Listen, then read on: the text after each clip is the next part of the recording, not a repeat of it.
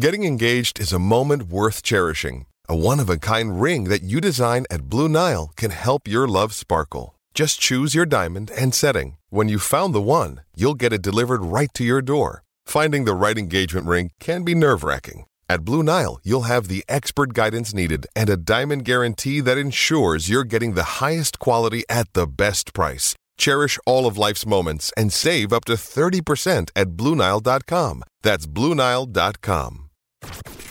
This is the Blood Red podcast from the Liverpool Echo, giving you the inside track on all the big talking points from Anfield. Hello and welcome to the latest Blood Red podcast from the Liverpool Echo. I'm Joe Rimmer and joining me today is Ian Doyle. How are you, Ian? Yeah, okay, you? I'm all right. We're around the round table with Paul Gorst as well. Paul, how are you? All good, yeah. Looking forward to a long round trip on Sunday with Doyley, Bournemouth and back in a day. I've done Bournemouth and back in a day with Doyley. You have actually? That was Everton, wasn't it? Yeah. Everton, Wasn't that the day that somebody recognised you and then got halfway through the conversation and realised you weren't the person they thought No. you were? No. That was, I hope they're not listening, but that was quite embarrassing, really. It was in the services, wasn't it? And he said, Joe, I said, hi. And he said, we went to uni together. I must admit, I could not remember. I can't remember many things nowadays, but that was several years ago, and it was, when it's written all over your face and you clearly can't remember that place. Couldn't you try and ask the right questions to fish it out? Yeah, so it was it was slightly awkward, and then I had Bournemouth and back with Doyley. That was right at the start as well, wasn't it? So enjoy it. Anyway, actually, before we start, I've got a couple of plugs to do. I'm going to try and do it better than Theo did last time. We're going to just speak it then. Yeah. I'm actually going to plug it. Yeah, I'm actually going to plug it this time. Obviously, a lot of this podcast will focus on Mohamed Salah, who went down injured yesterday for Egypt, but he did score his 200th goal for Liverpool recently. Incredible player. And if you love Mo Salah, we've got a Mohamed Salah standalone special that you can order from the Reach shop. You two gentlemen have written towards it. So there's plenty of stats analysis, great pictures, all his best goals, a great profile. It's just a really nice keeper. So you can order that from the Reach shop. That's reachshops.co.uk/Salah. We ship worldwide. So if you're in Egypt, if you're in anywhere in the world, you'll be able to pick that up. So that's reachshops.co.uk/Salah. Do you reckon they'd be able to get it in North Korea? I don't know. So if you are listening from North Korea, but have a go. Go on the website if you can get it. That would be a good tale for us, wouldn't it? I don't know. Yeah, I don't know whether they watch Premier League football. Thanks for that, Ian, throwing that in. But anyway, the second plug I'm going to do is for our LFC app, which we've got a really good sale coming up on the LFC app for around deadline date. We've got a premium LFC app, but you're going to get 6 months free basically on it, and it's I know I'm plugging it, but it is really good. A lot of people complain about our website, rightly so. It's not the easiest thing to read, and we all feel your pain. But the app is really quick. It's slick. There's no ads on there. You can listen to the pods on there in the background as well while you do other things. It's really nicely laid out, and there's going to be some premium content on there as well. So look out for that sale as we get towards deadline day. But in the meantime, you can do a free trial. It's on the App Store. It's on the Apple Store as well. So Google Play. So definitely worth a go, if I do say so myself. Do you reckon you can get that in St Helens? Yeah. Do they ship to St. Helens? No. If you're listening and you're in St. Helens, Jamie or Jim? Jim, well done, yeah. Yeah. Does Jim listen to the pods? You did start. That's true, yeah. Yeah. So anyway, before we continue, I just want to quickly touch upon a conversation we were just having before we came on air. If you could put Ian Doyle in any wrestling hold, Paul Gorst, which one would you put him in? Probably the Lion Tamer, which is slightly different to the Walls of Jericho. Wow, showing his knowledge. It's the one with that's where you put the knee into the back and you really put the hitting on them. So I'd like to put those. And he couldn't do that to you because you're a big man, so he couldn't get you over. Yeah, no one could do that to him. There's no one on our sports desk that'd be able to do that. He'd be tapping. Yeah, he'd be tapping. What would you put, Paul? Clothesline, obviously. You'd have to jump up for it. I'd have to jump back. That's a move. But do say put it? It's still a move, not a hold. Figure 4 leg lock in tribute to Ric Flair. Yeah. Can you imagine that? Let us know in the comments which wrestling hold you'd like to put Ian Doyle in. I'd like to put him in many. Yeah, it depends on the day, really. Sharpshoots there. Sharpshoots would be Well, good. as we know from as we know from the podcast on Monday, you're quite small, so I'd imagine you'd be open to all of them. I think I said to you before, and they'll go back to back with any man. Just even a good old fashioned headlock. Yeah, just a headlock. Yeah. I'm sure you've had them in a few of them. Right, let's talk Mo Salah. I'll start with you, Gorsty, because you've got a little bit of an update on him. Obviously, hearts were in the mouths last night when Salah came off the pitch. Albeit he didn't seem too bad afterwards. That he came out and watched the second half. He walked through the mix zone with a bit of a smile on his face, and I think it doesn't look a terrible one. But when Mohamed Salah goes off the pitch, this is a man who doesn't get substitution many times, doesn't get injured. I think I read the last injury he had for Liverpool was 2019. Does that sound right? That's incorrect, is it? Because he went off injured in the FA Cup final. Yes. Oh, I forgot about that. Okay. Forgot about that. Yeah. Okay, well, thank you for correcting me. But still, quite a while. It's 2022. It's only less than 2 years, 18 months ago. All right.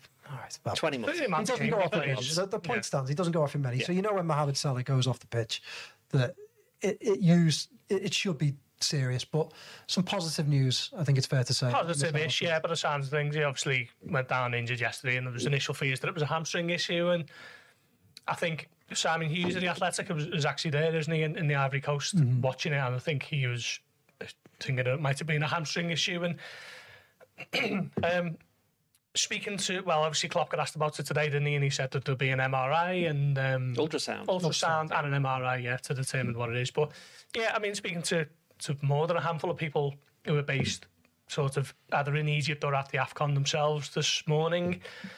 It sounds like it's quite good news. It seems like it might just be a back muscle injury that's kept him out, and a couple of concerns that he won't be able to play on Monday for Egypt. But I suppose if he's not being definitively ruled out for that one, then it bodes well for Liverpool in general, doesn't it? So, hopefully it's not a serious hamstring issue, but there is an update expected later today from the Egyptian camp and the Egyptian team doctor. But so far, so good. It seems as though it's not a particularly serious one. Yeah, that's good. I mean, I'd kind of made my peace earlier with he wasn't really going to feature for Liverpool till early February, probably at the earliest anyway. So unless it was a really bad one, he wouldn't really be playing in this period anyway. No, it'd be like 2 or 3 weeks, wouldn't it? Because if you look at Liverpool's recent hamstring issues, they tend to not have been... I was going to call him Don Solanke, then Dominic Szoboszlai. No, we'll get onto him later. Yeah. But they seem to be catching them early, Liverpool, I think. I mean, Szoboszlai was going to get substituted anyway, but he was a little bit late on that one. Obviously, with when players go abroad with their countries, or go away from Liverpool, I should say, under that medical care, the way that Liverpool play the game, it's very intense. There's a lot of games. The fixture list has been quite hectic, and if there's one player who looks after himself more than any other, it's probably Salah. If you buy our standalone publication, you'll find a little bit more about that. Because we've done a piece on that. But with Salah, as Klopp said, if he goes down, something must be up. And of course, playing for Egypt is a massive thing for him. He's the biggest player. He's certainly the biggest player in Egypt, probably the most famous player in Africa in the tournament. So for the tournament to probably, at the moment, looks like certainly for one game, possibly could be longer. That's a big blow for them, and a big blow for Egypt. But as you say, with Liverpool, he was never going to be playing anyway. The worry now is that how is he going to react to it in case something has happened to him? Because it's not just the physical side of it, it's the mental side of it as well. Because we saw what happened a couple of years ago when Egypt got to the final, lost on penalties, wasn't it? Yeah. And his form in the second half of the season was nowhere near as good as the first, although there was the other complication was that 6 weeks later they got beat by Senegal on penalties again in a World Cup playoffs, so they missed out on that. But for Liverpool, it's weird, isn't it? Because Liverpool, they've got to grips with a lot of the injuries, as I just mentioned. They kind of try and catch some of them early. There's certainly these muscle ones, but I know when Liverpool have a muscle injury, you go, and if someone says like they're out for 3 weeks, and you say you're not going to see him again this year, kind of thing. I mean, the Trent one was one that they were like ligament, hopefully he'll be back soon. I mean, it looks like we'll come back. To be fair, it does look like he'll be back soon, but we hear it a lot, don't we? Where the Klopp, I think, tries to be positive. So they come to him in a press conference they did today and said, "What's the latest?" And he said, "It is positive news, but none of them available for Bournemouth. Yeah. So, like, I'm kind of used to that with Liverpool. But I think with Salah, he doesn't know, does he? No, and none of us know. And as Ghosty said, we'll know a bit more later on. Yeah, someone said to me if it would have been a Champions League final, he'd have played on. So it doesn't sound... It sounds like Salah is being cautious. Yeah. Perhaps he knows that there's some big fish to fry when he comes back to England. Yeah.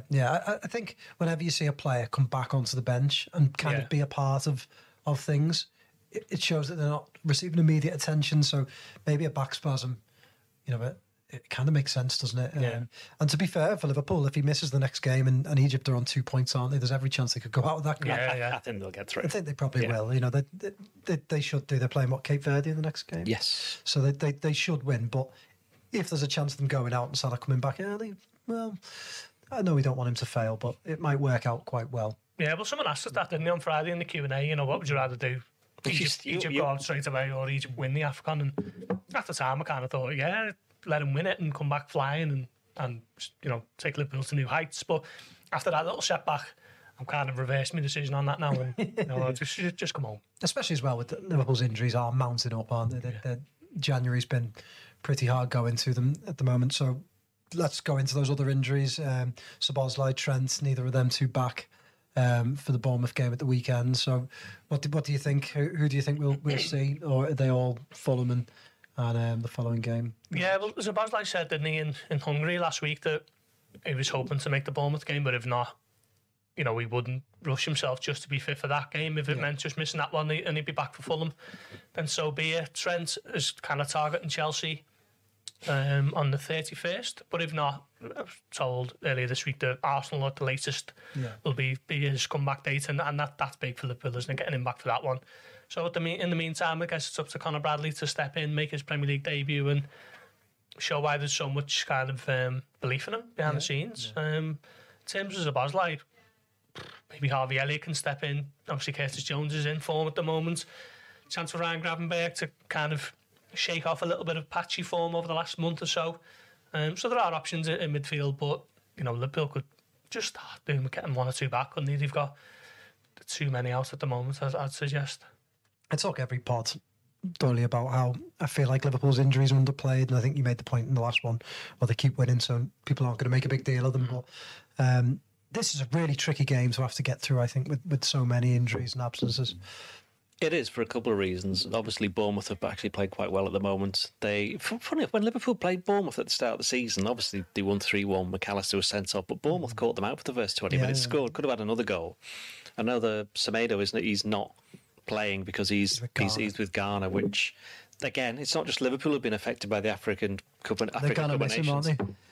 It's going to be a.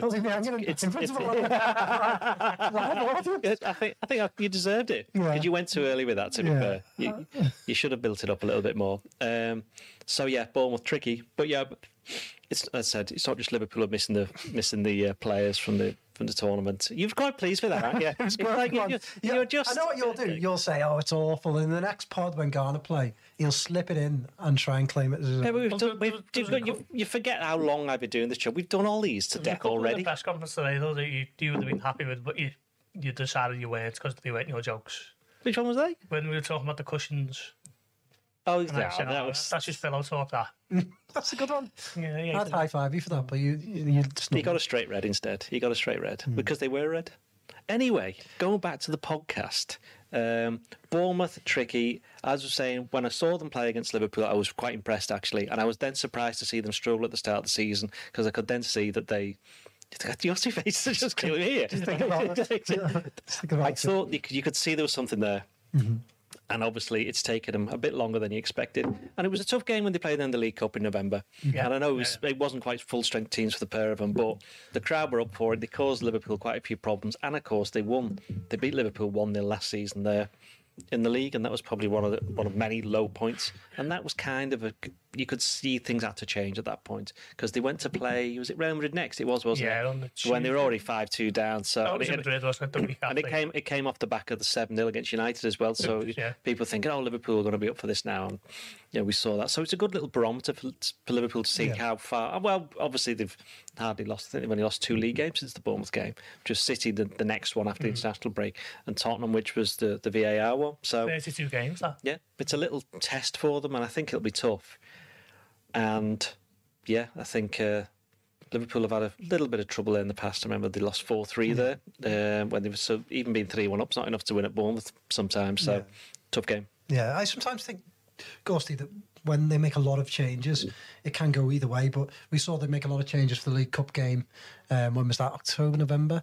October. It was November. When I said November, about 3 seconds ago. That's yeah. Well, that very early November. Wasn't listening. And that Darwin Núñez scores. It sometimes gives Liverpool a bit of an unpredictability. Yeah, it does. I mean, you mentioned then that neither side were full strength on that day, but Liverpool won't be tomorrow, Sunday, will they? But that game was a bit of a... I don't think you can draw too many conclusions from it because it was played in a literal storm, wasn't it? If you remember, on the south coast, and it was just about getting through it, battling through it, and winning it. And Liverpool did with a moment of magic from Núñez. It'll be difficult. Obviously, Solanke, probably the informed striker in the Premier League at the moment, isn't he? I think he's right up there with Haaland and Salah for goals. And about 13-14 this season. Areola has got a tune out of them, to be fair. They absolutely hammered United at Old Trafford about a month ago now, didn't he? And I don't think too many teams have taken more points than them across the last sort of 6 or 7 weeks. So I think it's the last 10, Liverpool and Bournemouth at the top of their last 10 games. They've both taken 22 points out of 30. Yeah. So it's going to be tough, yeah. And Liverpool have battled gamely through the injury crisis that they've had pretty much since the start of December, really. It's almost every game someone's been dropping out. Yeah. Even Alisson, go back to the Man City game, and then from there, McAllister, Matip, Szoboszlai, you can take your pick. Trent, they've all sort of pulled up. So it's just about seeing what they're able to do. And I think the starting 11s have still been strong, but they haven't really had much in reserve, have they? No. They've sort of had 2 subs who they're able to bring on. Yeah. It worked against Fulham. Yeah. But beyond that, there's not a whole lot. Then you're starting to look at Bobby Clark and, maybe Kate Gordon or someone like that. But there's generally the strength and depth is being put through its paces at the moment. I think we're seeing, Doily, some of the real qualities they have in the squad. Firepower is obviously one of them, and that's sort of pulled them through games. As Ghosty just mentioned, all those absences in December, it's kind of pulled them through those games. And also just the sort of grit that seems to be back about them this season. Klopp was talking again about clean sheets today, wasn't he? And about some of the defensive performances of Quansah and of Konate. And that has stood them in good stead, hasn't it, for what has been a tricky run of fixtures, and it will probably need to all be there at Bournemouth. Yeah, I think you do worry that there will come a game where it all catches up with them, because you can't have whatever team you are, no matter what strength and depth you've got, like we saw with City earlier this season when they had a few. Catching up with Fulham, didn't they? Exactly, yeah. So there will come a game, and it's like, well, which one do you pick? Bournemouth away? Do you want it to be Fulham away in the League Cup? I know we'll do this next week, but we've spoken. I reckon people might underestimate that game a little bit. Then you got Norwich in the FA Cup. Mm-hmm. Now, if they get through all of them by winning all 3, they've done incredibly well. Oh, but then absolutely. They don't need to beat Fulham, do they? They just need to draw. You know what I mean? So I do think that it may catch up eventually. However, if against Fulham they get Szoboszlai back, there's one. The worry is if somebody else falls over. Well, there you go, yeah. And this is the thing. They've now reached that point where if anybody else falls over the next week, then they're going to have a massive problem. Yeah. They are fortunate in the sense that the keeper's fit now, and even then he's not going to be playing some of the games, so that's helped them. Yeah. The centre-backs, they've got 3 of them are fit. Yeah. They've got McAllister's back just the right time for Endo. Curtis Jones has stayed fit.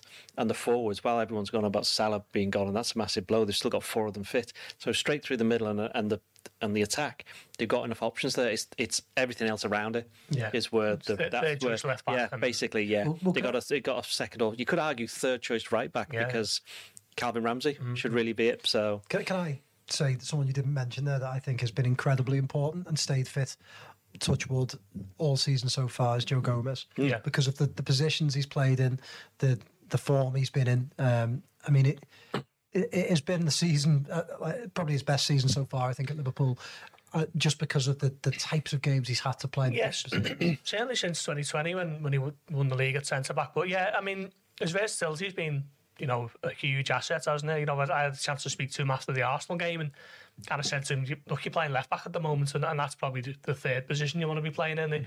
He sort of started laughing at it to say, yeah, you're right about that. So obviously he's a centre-back by trade, who occasionally does the job at right-back and has done the kind of hybrid role at times as well, hasn't he? Wolves was one of them earlier in the season, and now he's played the last sort of month now, hasn't he, at left back since Simicast's injury.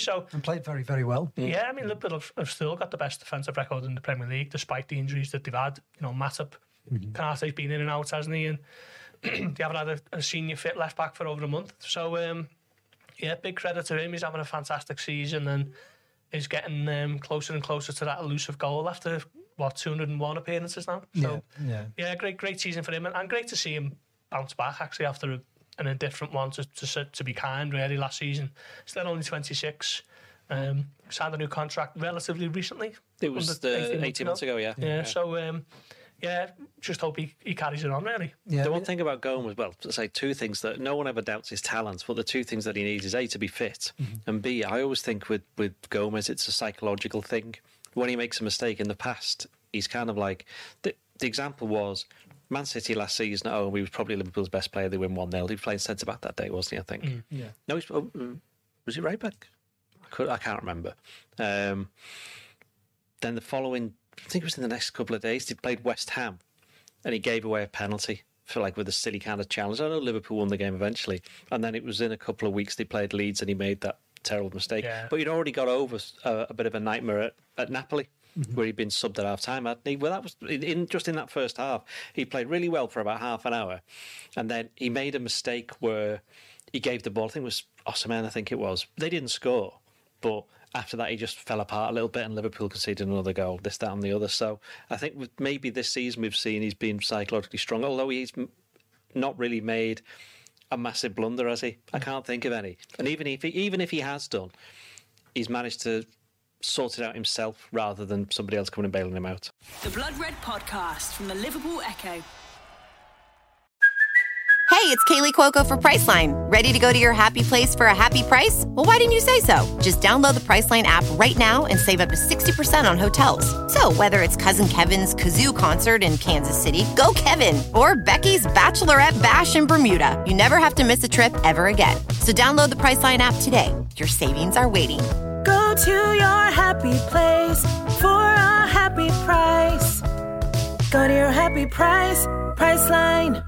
With threats to our nation waiting around every corner, adaptability is more important than ever. When conditions change without notice, quick strategic thinking is crucial. And with obstacles consistently impending, determination is essential in overcoming them. It's this willingness, decisiveness, and resilience that sets Marines apart. With our fighting spirit, we don't just fight battles, we win them. Marines are the constant our nation counts on to fight the unknown. And through adaptable problem solving, we do just that. Learn more at marines.com. The Blood Red Podcast from the Liverpool Echo. What's Klopp's favourite word? I don't know. You've written about it a lot recently. Rhythm.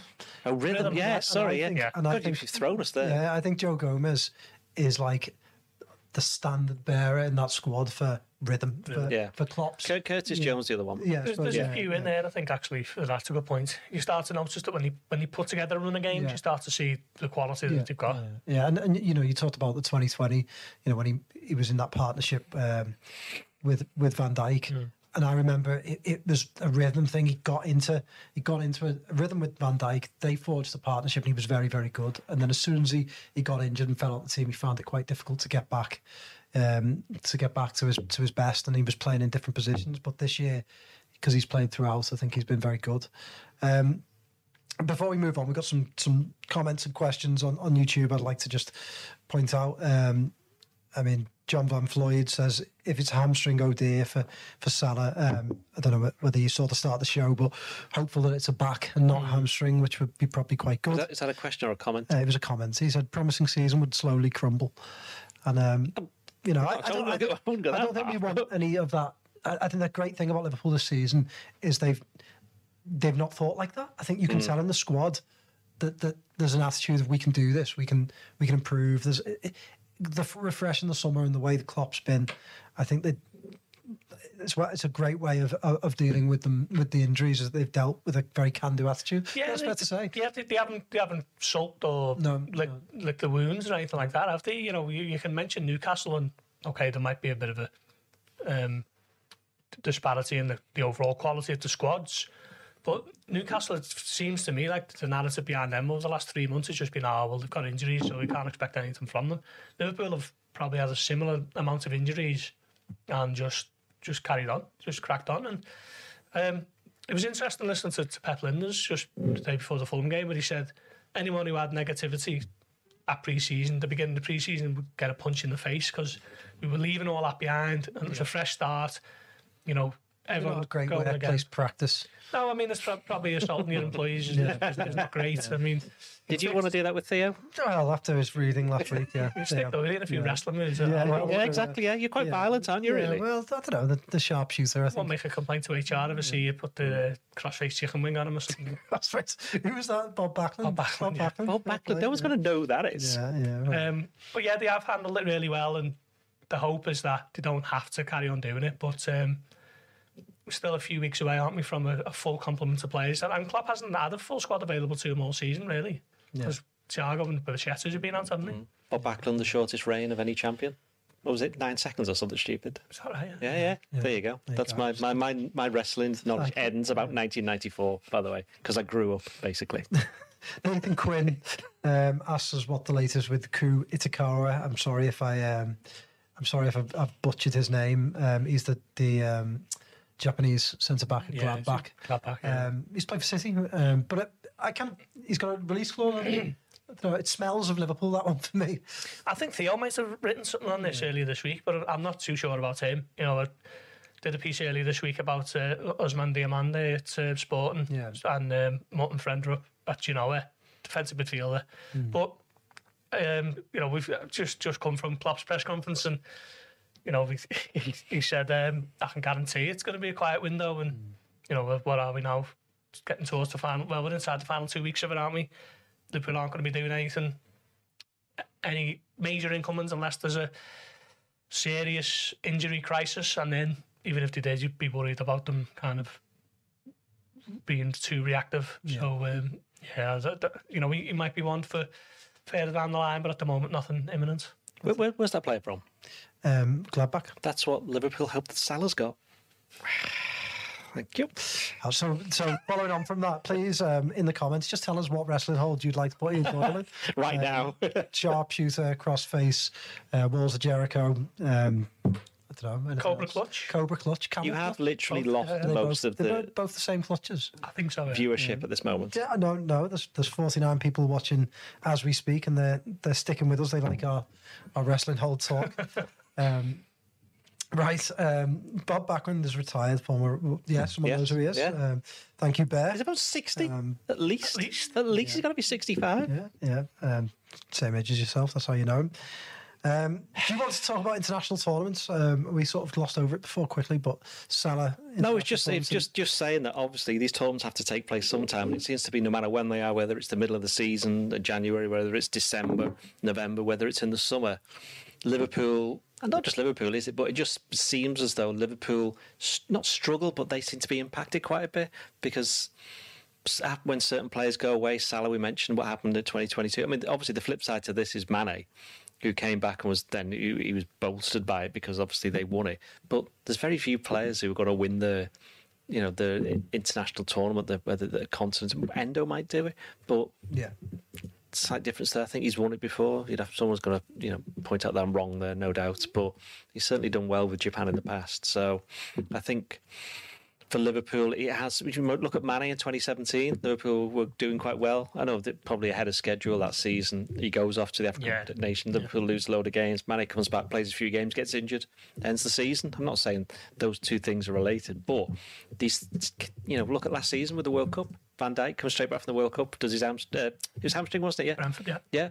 And other players were distracted by it beforehand. I don't think there's any suggestion that Salah's been distracted or Endo have been distracted by what's about to happen to them in their international tournaments. But they'd only be human if when they come back, depending on what happens, it's going to affect their emotions, even if it's just for the short term. So I think the thing with Salah is it's his mentality, isn't it? Like when he got beaten against Senegal in 2022, he was on the first plane home, wasn't he? And he was in the squad for that Leicester game, wasn't he? Come on off the bench, and it was almost like I was just going to try and forget about that, get it out of my mind, and crack on with Liverpool. And maybe if they do end up being knocked out at the group stages, that'll be how he'll channel his frustrations into the second half of the season.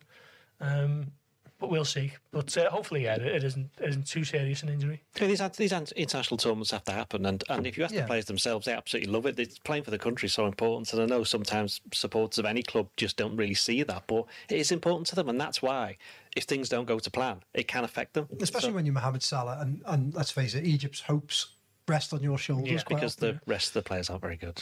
Well, but you know, like you've just said before, he's probably the biggest star in the whole tournament. Yeah, you know, and you can feel the pressure for him. You can see when he goes into these things how much responsibility he takes.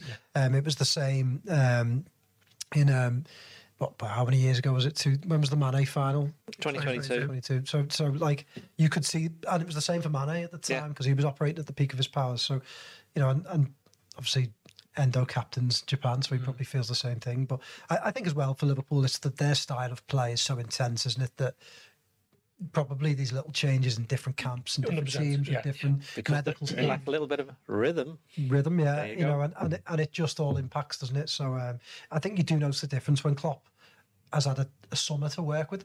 They often seem to start the season better, and I don't think that's a coincidence. Yeah, when one of the many times we've spoken to Van Dijk after games, I think he said something a few weeks ago. Basically, it was around the kind of the busy period. So one of the questions was, well, how do you prepare during this period? How do you manage to stay fit and keep on top of your game? And he said that after whatever game it was a night game, that he was going to be going and having a physio session.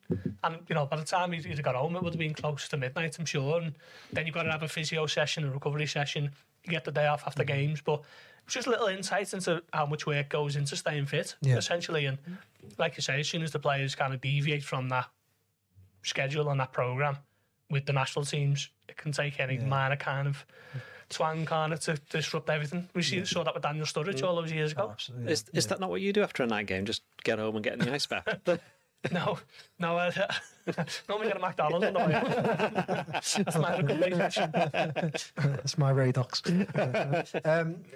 Conor Bradley, we wanted to talk about Conor Bradley earlier, and obviously the Fulham game, he played really well, really grew into the game, I think, towards the end of the game, and he is now likely to play, I think, on Sunday. You both watched a lot of academy football. I know you both rate him very highly. How much do you trust him to take Liverpool through this period, Ghosty? Yeah, I mean, they don't really have too many other options, do they? Because Gomez has got to be on the left side, so it's a case of throwing in the deep end and on you go. But I don't think anyone can be worried by what they've seen so far in this kind of fleeting moments that he's had. Okay, he had that untimely slip for the Fulham goal in the League Cup, but generally he's been solid, hasn't he? He's looked to get forward where and when he can. You're not expecting him to be a kind of Trent type of, you know, creator.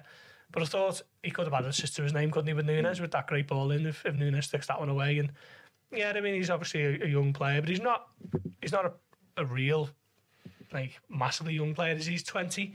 He's been around Liverpool first team on and off for 2 years. He's had a good spell at Bolton, won the was it the Johnston's Paint? Or what's that called nowadays? It's the Bristol Motors second-hand car dealership. He won that, something like that. Won that with them, didn't he? So he's obviously that was a big game for them. So he's played in big games.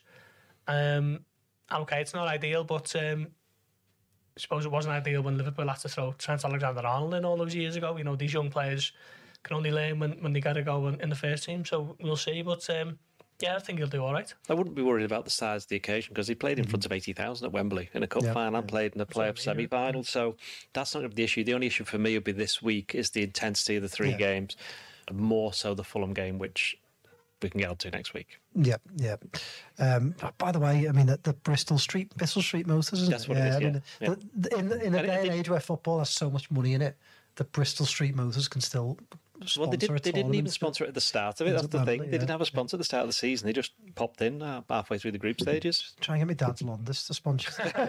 And we did see Calvin Ramsey today as well, by the way, didn't we? Yeah. You know, he was obviously back from his Preston loan.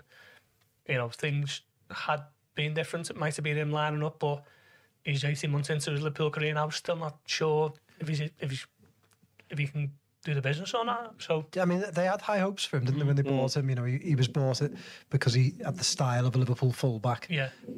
But I think, unlike Bradley, he needs that year, doesn't he, to sort of, obviously he had injuries disrupted last year, but he needs a year to get rhythm, you know, and to get himself, just to get football under his belt, doesn't he? I think that's fair to say. Yep.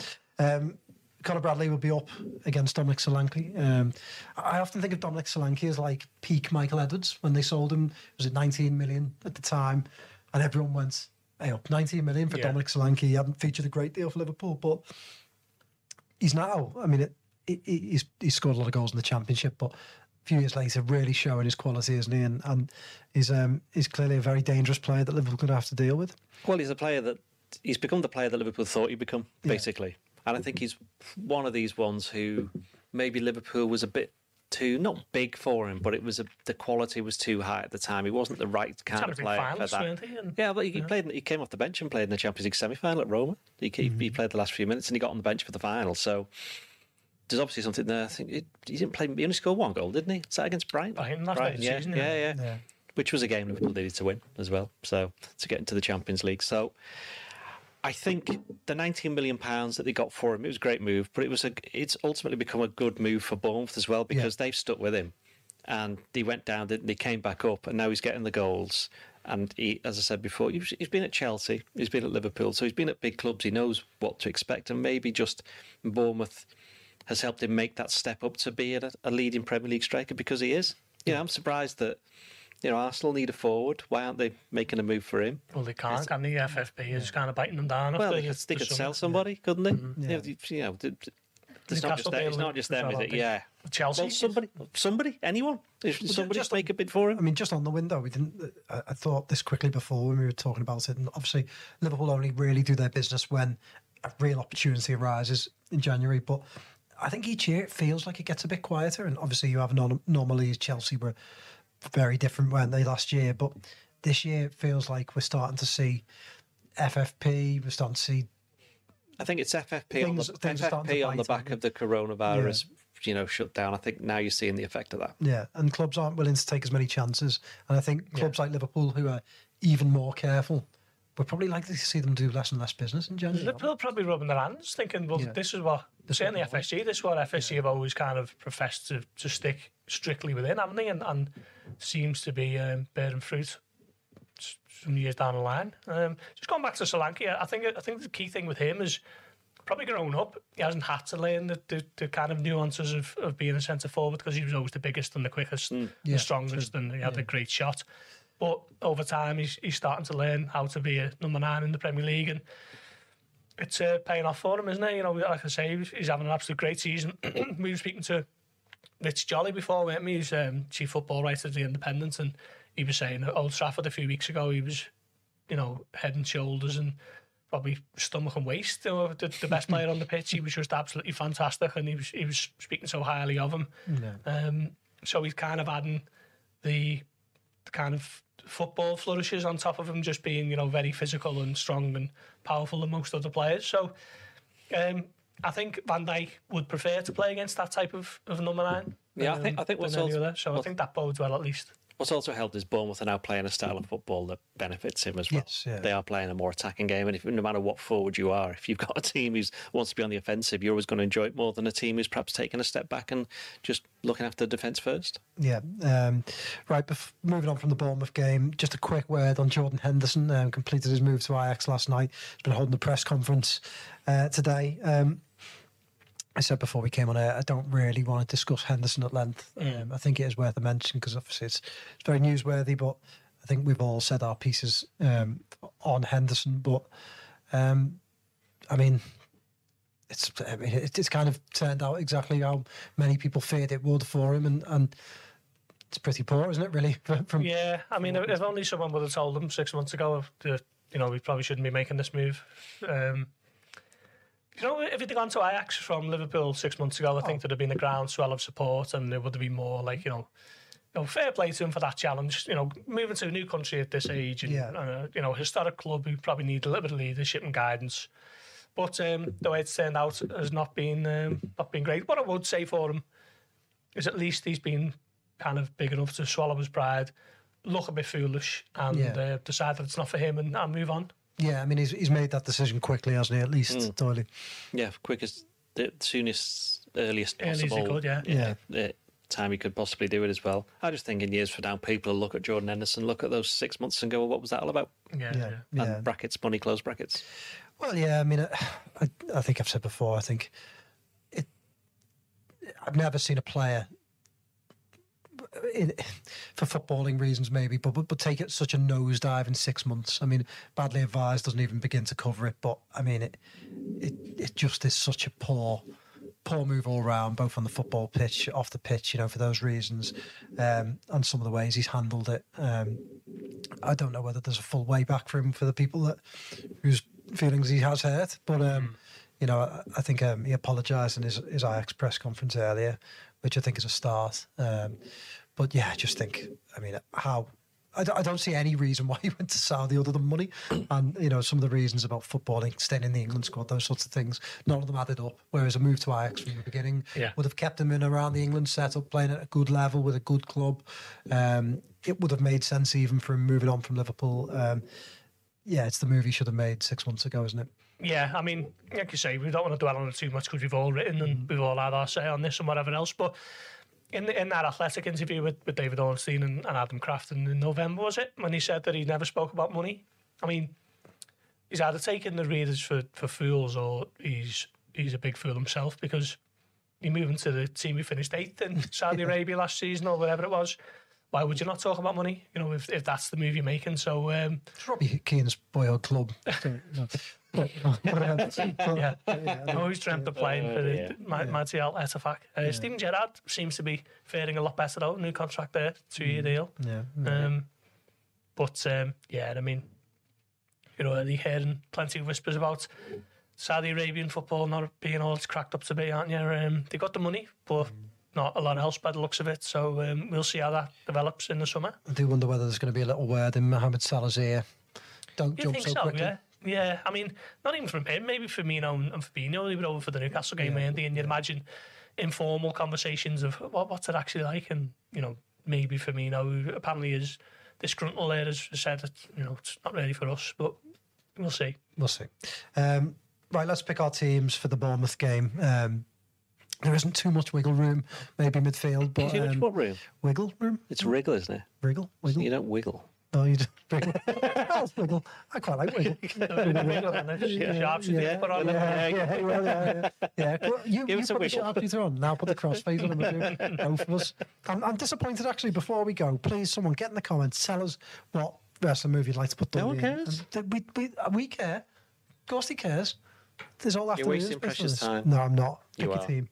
Alisson, yeah. Who's you having goal? Yeah. I think the back four.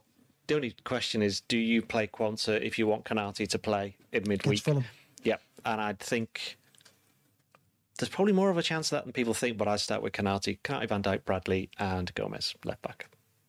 Yeah, I can't really argue with that. No, same. There's no one else, is there really? Quansah or Konate is the big one, but I mean, with Solanke being in the form he's in, I'd want Konate up against them, who is in a good bit of form himself, to be fair, isn't he? He has been since the Arsenal game now, which is nearly a month ago. So, yeah, that's mine.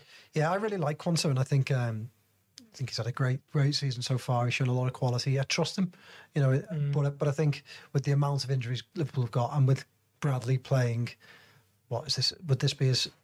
I mean, I know he started years ago in St Shrewsbury, but would this be his second or third? I think he's made 10 appearances overall. He's made more than you think. Start. Well, he started in Belgium, didn't he? Did he? Yeah. Okay. Yeah. Right. So it wasn't that long ago. We're still sort of in a handful of starts. Yeah. He made his debut over 2 years ago, which is unbelievable, really. Yeah. I still think it was like a new youngster. Yeah. So I think the seniority of having Konate next to him, rather than Quansah, just kind of helps things a little bit. Yeah. In this regard. Okay, midfield, Ghosty. Yeah. So probably going to be McAllister, isn't it? And then Jones. I suppose the only big one is maybe Gravenberch or Elliott, but there's not too many others really fighting for the spot, is there? So I'll go with Elliott and Jones. I'm going to go with McAllister. Jones, that's Jones, and Well, apparently that's how you pronounce it, McAleese. That's apparently. So there. How can there be nobody there who doesn't want to put Doyle in it? I'm inviting them now, aren't I? Come on, I'm giving them good reason to do it. There has to be someone out there. It's interesting. Gravenberch hasn't had that good of a time lately, but I actually think that me having a bit of a rest will help, and I'm willing to give him another go in midfield, so I want him to start. Yeah, definitely McAllister, or what did you call him? McAllister. And Jones. I'm not making that up, by the way. I'm not making that up. Okay, but I mean... We very much are making it up. Well, let's see what people say. I think McAllister and Jones are two-thirds of a full Liverpool midfield, aren't they? You know, Jones, I think, has worked his way into being a starter. I thought you were going to say two-thirds of a band then or something like that. But, you know, like in terms of... Considering all the injury problems, you would probably put them in your midfield if everyone was fit. I think it's fair to say. maybe Endo over McAllister, but it's close. So I'm quite happy with them too. I think it's the third one, and I just don't. Yeah, I don't know whether I trust Gravenberch. I think if you can't trust him now at the moment, then I think it's an ideal time for him to come in and play. I'll be honest. Yeah. Whereas I trust Elliott a bit more. Yeah. But then saying that, obviously the Fulham game coming midweek. You want more trustworthy players in that game because obviously Liverpool don't want to give away a lead, and Gravenberch his unpredictability might be quite good in this game. So I just think I've just talked myself into playing Gravenberch, okay. and then Elliott on Wednesday night. But yeah, I think it says a lot about Jones, but certainly Jones, that he's forced his way into that midfield conversation, and you don't even think about Jones now. He's straight in. Elliott and Gravenberch have got some work to do that. You're sort of weighing it up over them too. Your front three? I'm going to go with Diaz on the right. Nunes, I think, is doing well on the left at the moment. Yeah. And I'm going to go with Jota. Jota offers more of a goal threat than Gakpo. Maybe keep Gakpo in reserve for Wednesday. We've seen Klopp put Gakpo in midfield a little bit, haven't we? Do you think there's an argument for that? No. So, not this game, I don't think. So I think I'd play Nunes on the left, definitely. I'd play Elliott on the right, and in the basis that he's probably going to get subbed in the second half for one of the other forwards, depending on how the game's going. And down the middle, I think Gakpo. It's a tough one, isn't it? Because Gakpo, I think, is actually been doing really well recently, but then so's Jota since he's come back, and the pair of them need. What's the word? Rhythm. Yeah, exactly. So they both know they're going to play in this game at some point. I'd probably start with Gakpo. Keep the ball. Yeah, I like that about Gakpo, and I've always said I like Jota, but just don't love him from the start. I think he's a great substitute. I think he's quite good at home. Away from home, prefer Gakpo. I think he does keep the ball better. I think he knits things together better, and he'd probably be more helpful with the midfield that they've got up. So I'd probably go Gakpo through the middle. I like Nunes a lot down the left. I think he could cause Bournemouth real problems. Obviously scored a great goal there, so good memories from earlier this season. And then, I did like Diaz on the right the other day. Yeah. I think I would just like to scratch that itch a bit more and see what he's like there. And I think with Nunes playing so well on the left, it would be a good chance to change it up. But whether the Elliott option is there with Fulham to come, I think I've got a suspicion that he might go your way and play a bit of a stronger front line at Fulham. You seem to have a theory on Fulham and Norwich. Are you going to enlighten us before we go? Oh, no, I just think Fulham's going to be a very, very tough game, and I think he'll start. They don't really look at games ahead, do they? Always look at ones behind. But I think with this one on against Fulham, it's two very long away trips. Yeah, and I think that they'll want to keep at least one of those front four in reserve for that game. Yeah. Okay, give us a prediction, Ghosty. You can go first. I mean, last season was a real low, wasn't it? Their 1-0 defeat. They're absolutely flying, to be fair to them. I think Liverpool might sneak a 1-0. I think if Liverpool do win, I'd be very surprised if they don't concede. Yeah, I score a lot of goals. Yeah. So I'm going to go 2-2. Well, I think if Liverpool win, it'll be 2-1, but I think it'll finish 1-1. I don't. To be fair, I think of all these fixtures, a draw at Bournemouth is fine, and you kind of get out and got to beat Chelsea though. Yeah, you got to beat Chelsea, and then not lose to Arsenal. Yeah, Yeah, and that represents quite a good run, doesn't it? But then weirdly, if you win 2 and lose 1, you get more points. Well, it depends on who you lose to, doesn't it? You don't want to lose to Arsenal. No, you don't want to lose to Arsenal. No. Psychologically, it's big, isn't it? So, yeah, let us know your thoughts in the comments below. Thank you very much for tuning in. Like, subscribe, tell a friend, tell 2. Yeah. Tell 10. But what are you on social media, Joe? What am I on social media? We should do this more often. Yes. At Joe Rimmer 88. Which, is, of course, was when you celebrated your 20th birthday. When you celebrated yours. See, I got that in first. I am at Ian Doyle Sport. Ian Doyle Sport. At PT Ghost. PT Ghost. You're not a personal trainer, are you? No, very much not. No. I don't personally train myself.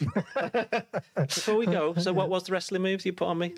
I think I thought I said crippler crossface. That would I literally don't know what that is. Good old. Would you demonstrate? Would you demonstrate? We won't talk about who used it too much. We'll probably move on. But I think it was the label lock. What's the label lock? That's a good one, isn't it?